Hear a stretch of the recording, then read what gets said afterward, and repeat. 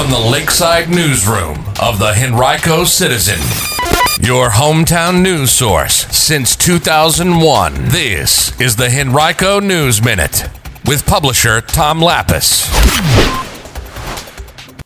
Hundreds of Henrico students protest, and Henrico schools officials are offering bonuses to full-time employees. We'll tell you more in today's Henrico News Minute. It's Tuesday, May 10th, 2022. It's brought to you today by the law firm of Barnes & Deal. And now for the news. Well, hundreds of high schoolers across Henrico County walked out of their schools yesterday afternoon in support of abortion accessibility in light of the draft U.S. Supreme Court opinion that would end a federal guarantee of abortion rights granted under the Roe v. Wade decision of 1973. At Henrico High School, about 300 students marched from the parking lot to the football field, chanting and waving signs. Simultaneously, more than 200 students walked out of the front doors of Tucker High School. A similar scene played out at Glen Allen High School, where more than 100 students marched onto the football field and listened to students give speeches through a megaphone. Earlier in the day, school system officials emailed an advisory to all families and staff about the walkout, saying that it could not condone nor support the act of leaving school grounds without permission during the instructional day. Students at both Tucker and Henrico High Schools said that school administrators were, quote, very supportive and that no one got in trouble. You can read much more about this issue right now on henricocitizen.com. Our Anna Bryson has complete coverage from yesterday. All full-time staff members employed by Henrico County Public Schools at the start of the coming school year will receive a one-time $500 bonus as part of what school officials are calling an aggressive campaign to retain current staff members and hire new ones. In a message to employees yesterday, officials said that they also would boost starting pay for teachers with limited experience and a bachelor's degree by nearly $2,500 a year to just about $50,500, and also pay $500 bonuses to employees who refer someone who's subsequently hired to a full-time job by the school system. Annual salaries for beginning teachers with a master's degree and limited experience will increase by just more than $2,500 a year to just shy of $53,000. The school system's approved budget for the coming fiscal year also includes a 5% pay raise for all eligible full-time and part-time employees and a 2.6% raise for temporary and substitute workers.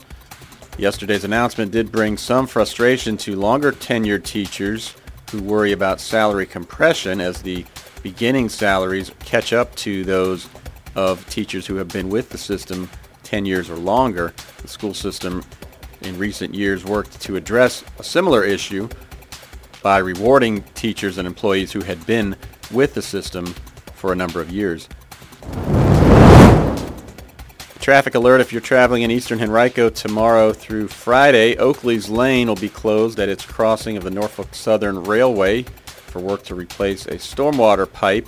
The closure will be in effect Wednesday, Thursday, and Friday from 8 a.m. to 4 p.m. There will be a detour in place to direct you around the work zone by way of Audubon Drive, South Airport Drive, East 9 Mile Road, and South Holly Avenue. Hermitage High School student Kaylee Thomas won the 7th Congressional District Art Competition, earning the right to have her winning art piece titled Sit-In displayed in the U.S. Capitol alongside winners from every other congressional district in the nation for 1 year.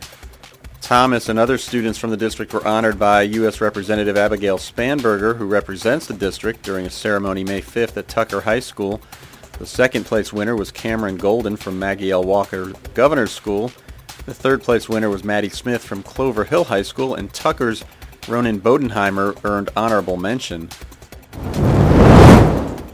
The Autism Society of Central Virginia is planning its 20th anniversary 5K and Family Fun Day this Saturday, May 14th at Crump Park in Glen Allen.